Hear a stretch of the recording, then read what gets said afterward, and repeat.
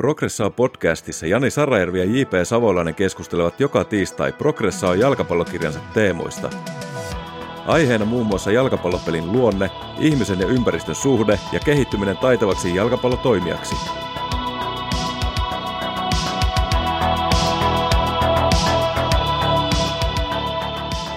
Tervetuloa arvoisa kuulija Progressaa-podcastin pariin. Tällä viikolla me jatketaan vielä valmentamisen pedagogisten periaatteiden parissa.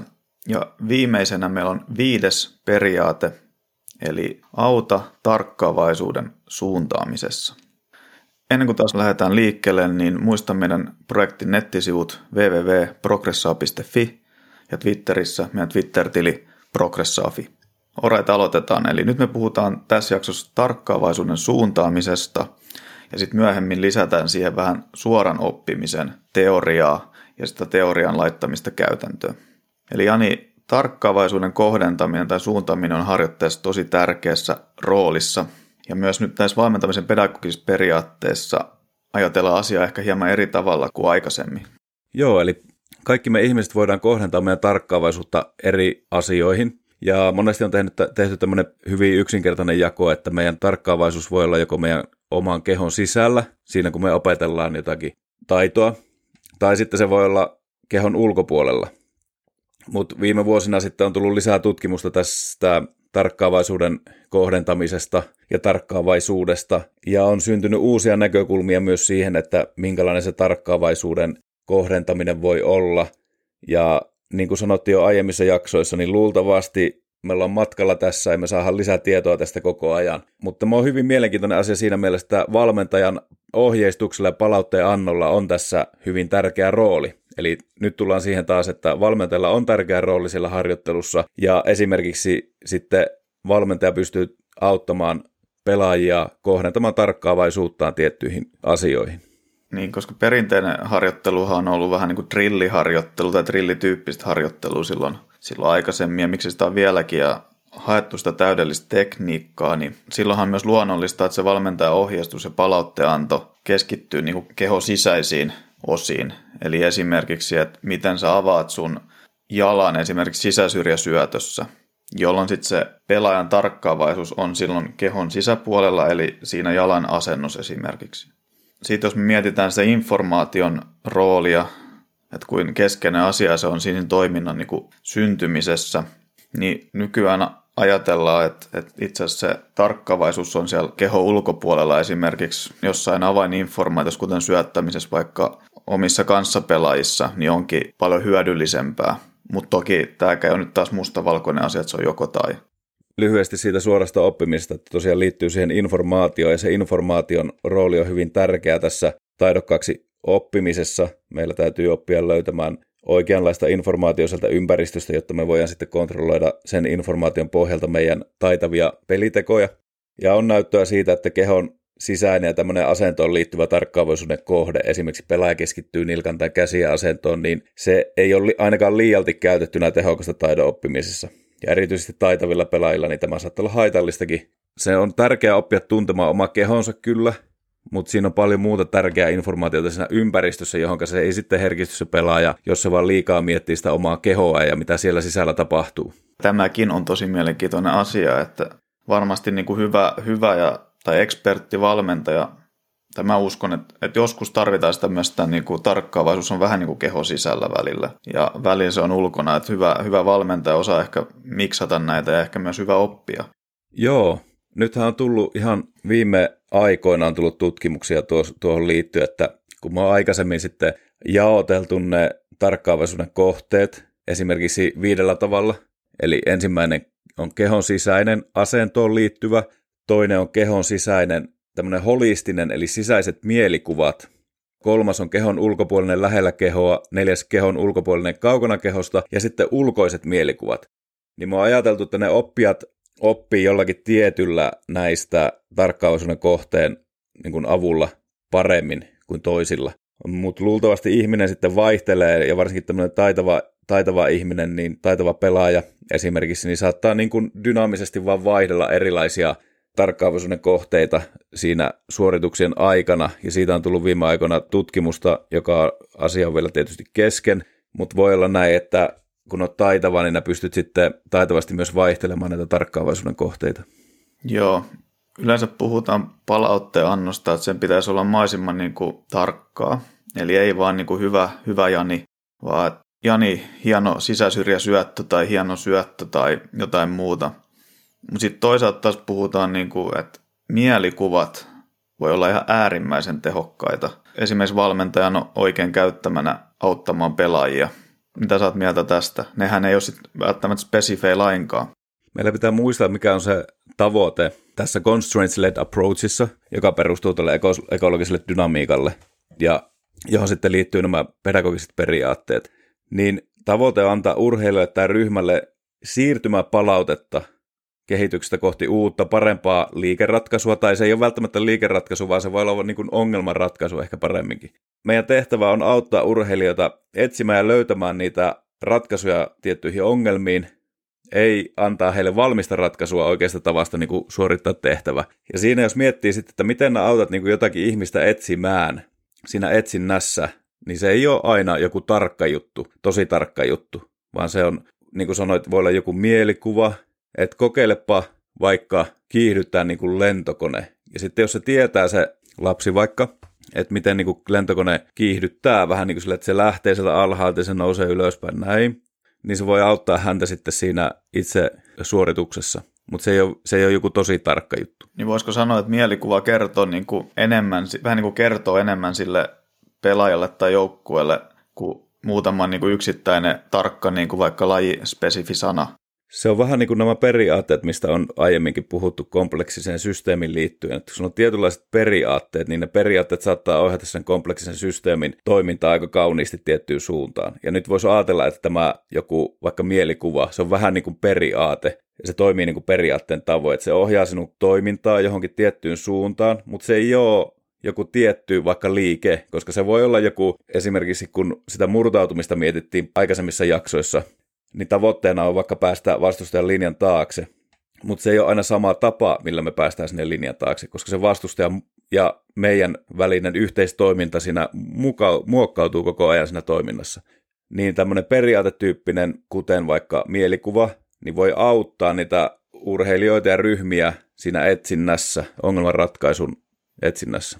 Joo, mä oon tuossa murtautumisessa käyttänyt tietyissä tilanteissa niin joukkueen semmoista mielikuvaa pohjustuksena, että ehkä omissa joukkueissa, ehkä Suomessa muutenkin semmoinen tietty rytmin muuttaminen on haastavaa, että me mennään aika samalla rytmillä, ja se on semmoista aika tasapaksua.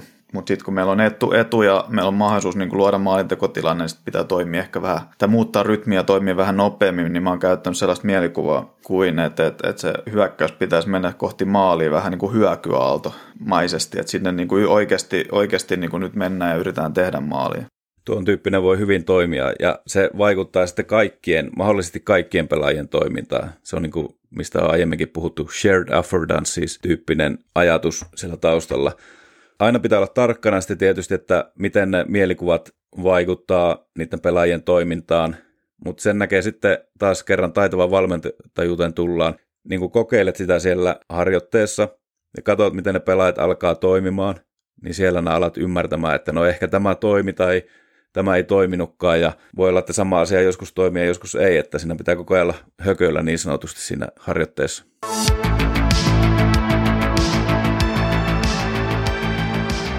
Okei, jatketaan sitten seuraavaksi suorasta oppimisesta, joka liittyy tähän tarkkaavaisuuden kohdentamiseen.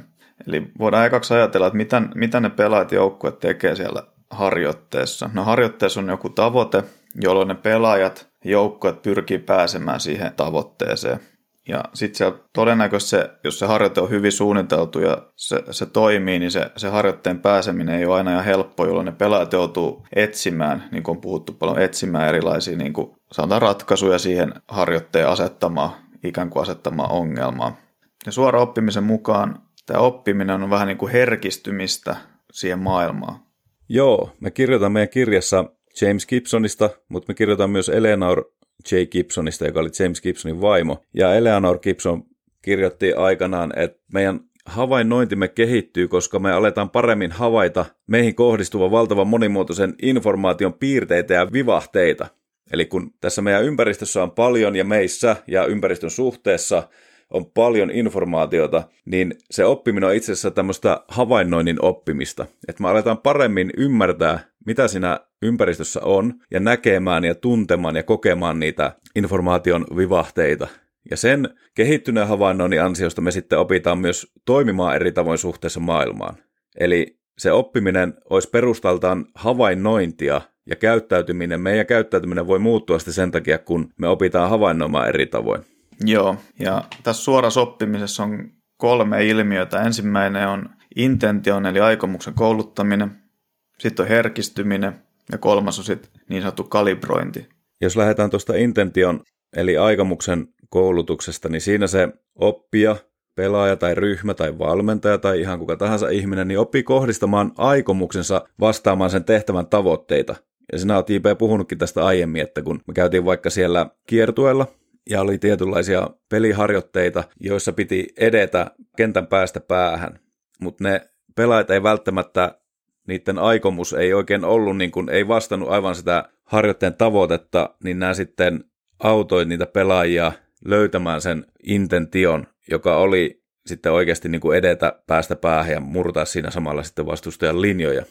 Ja siinä samalla sitten, kun se intentio kouluttautuu tai sitä koulutetaan, niin se oppija oppii sitten kokemaan, että mikä informaatio on tärkeää sitten sen tehtävän suorittamisen kannalta. Eli minkälaista informaatiota pitäisi suunnalleen etsiä. Se ei välttämättä vielä löydä sitä, mutta se alkaa vähän sitä etsintää niin kuin suuntamaan oikeaan suuntaan sitten.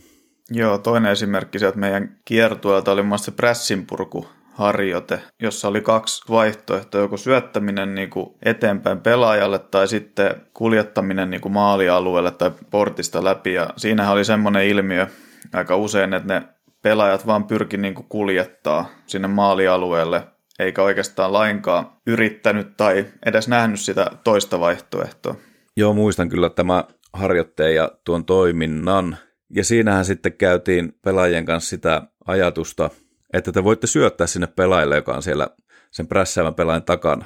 Ja sitten kun ne huomasi sen, että näin voi tehdä ja syötti, niin se vaikutti siihen harjoitteen dynamiikkaan hienosti, koska sitten se prässäävä pelaaja alkoi myös huomaamaan, että ai niin, se pallollinen voi syöttää sinne toiselle pelaajalle hänen taakseen, jolloin mulla täytyy alkaa sitten omaa toimintaa siinä muuttamaan, mulla pitää peittää se syöttö, jolloin sitten eri tavoin mahdollistuu myös se kuljettaminen ohi. Ja siitä tuli sitten vähän niin kuin elävämpi siitä harjoitteesta, kun siinä oli oikeasti se syöttömahdollisuus ja kuljetusmahdollisuus sitten olemassa.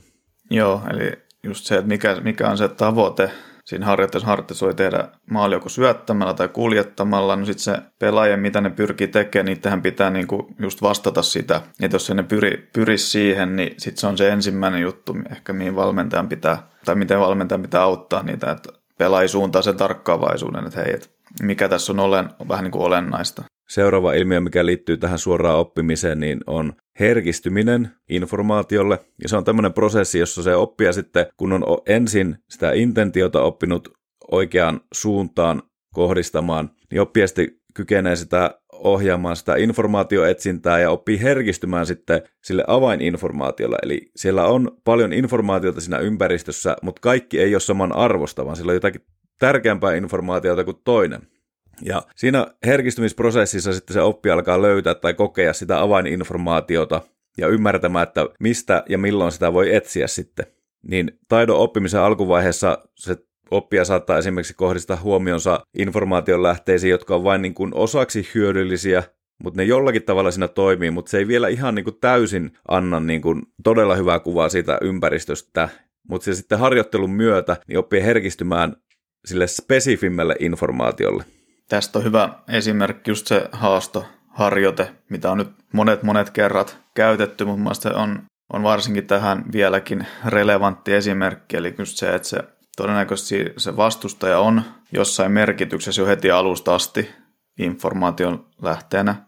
Sitten se pelaaja ehkä yrittää jotain etsiä, vähän tapoja päästä ohi, mutta sitten kun tapahtuu sitä herkistymistä, niin sitten pienemmät tai tarkemmat ja tärkeämpi informaatio sen vastustajan toiminnassa alkaa niin kuin vaikuttaa siihen toimintaan, että se pystyy käyttämään esimerkiksi missä kulmassa vastustaja tulee tai millä nopeudella, niin se pystyy niin kuin sopeuttaa toimintaa siihen tai toimimaan sen perusteella ja sitten niin kuin pystyy menemään paremmin ohi esimerkiksi. Kyllä. Ja siitä siirrytään sitten viimeiseen suoraan oppimiseen liittyvään ilmiöön, eli kalibrointiin. On myös käytetty tämmöistä termiä kuin havaintomotorisen systeemin yhteensovittaminen informaation kanssa. Niin se tarkoittaa sitä, että kun me ollaan muuttuvia koko ajan ja kaikki ne rajoitteet muuttuu ajassa, esimerkiksi meidän keho muuttuu ja meidän toimintakyky muuttuu, ne ei ole staattisia ilmiöitä. Me voidaan kasvaa tai sitten me voidaan loukkaantua tai olla vaikka huonossa kunnossa tai hyvässä kunnossa ja kaikkea muuta. Niin tässä kaikessa sitten jotkut toiminnot tulee vähemmän ja jotkut enemmän mahdollisiksi ja sitten se taitava pelaaja, niin se kykenee sitten sopeutumaan näihin muutoksiin. Ja meillä on kirjassa on tämmöinen esimerkki kuin sisäsyrjäsyöttö. Lapset niin kuin osaa sisäsyrjäsyötön tehdä, mutta kun ne vaikka kasvaa jossakin vaiheessa, niin se hieman muuttuu se niiden toiminta siinä ja niillä pitää uudelleen niin kuin kalibroida se sisäsyrjäsyöttö. Sitten kun me tullaan vanhoiksi, niin me taas muututaan ja se meidän opittu sisäsyrjäsyöttö niin pitää koko ajan kalibroida uudelleen, että me kyetään sitä tekemään. Joo, ja tuossa varsinkin niin kuin se puhuttiin jo aikaisemmissa jaksoissa, niin vaihtelu on tosi tärkeä myös tämän takia, että se pelaaja joutuu koko ajan vähän niin kuin sopeuttaa sitä toimintaansa, eikä se ole niin kuin vakio, se harjoitusympäristö tai sen rajoitteet. Lopuksi meillä on hyvä muistaa, että nämä edellä kuvatut suora oppimisen niin sanotut vaiheet, eli aikomuksen, koulutus, herkistyminen ja kalibrointi, niin ne ei ole oikeasti tämmöisiä selkeitä erillisiä vaiheita, vaan ne punoutuu monimuotoisilla tavoilla toisiinsa, että ne sekoittuu siinä oppimisprosessissa vähän niin kuin maitokahviin. Jes, eli tässä oli 5. ja viimeinen valmentamisen pedagoginen periaate, eli pelaajien auttaminen tarkkaavaisuuden kohdentamisessa ja siinä tosiaan, mihin se kohdennetaan, niin on olennaista. Mielikuvat oikein käytettynä voi olla hyvin hyödyllisiä siinä. Ja sitten tämä suora oppiminen kuvaa sitä, että mitä siellä tapahtuu ja millaisia ilmiöitä on ja miten pelaajia voi auttaa sitten valmentaja. Eri ilmiöissä sitten riippuen vähän, missä vaiheessa se itse harjoittelu on tietyissä asioissa. Tämä jakso oli tässä. Nyt on käyty valmentamisen pedagogiset periaatteet. Kiitos tästä. Ensi viikolla uudet aiheet. Progressaa kiittää ja kuittaa. Moi!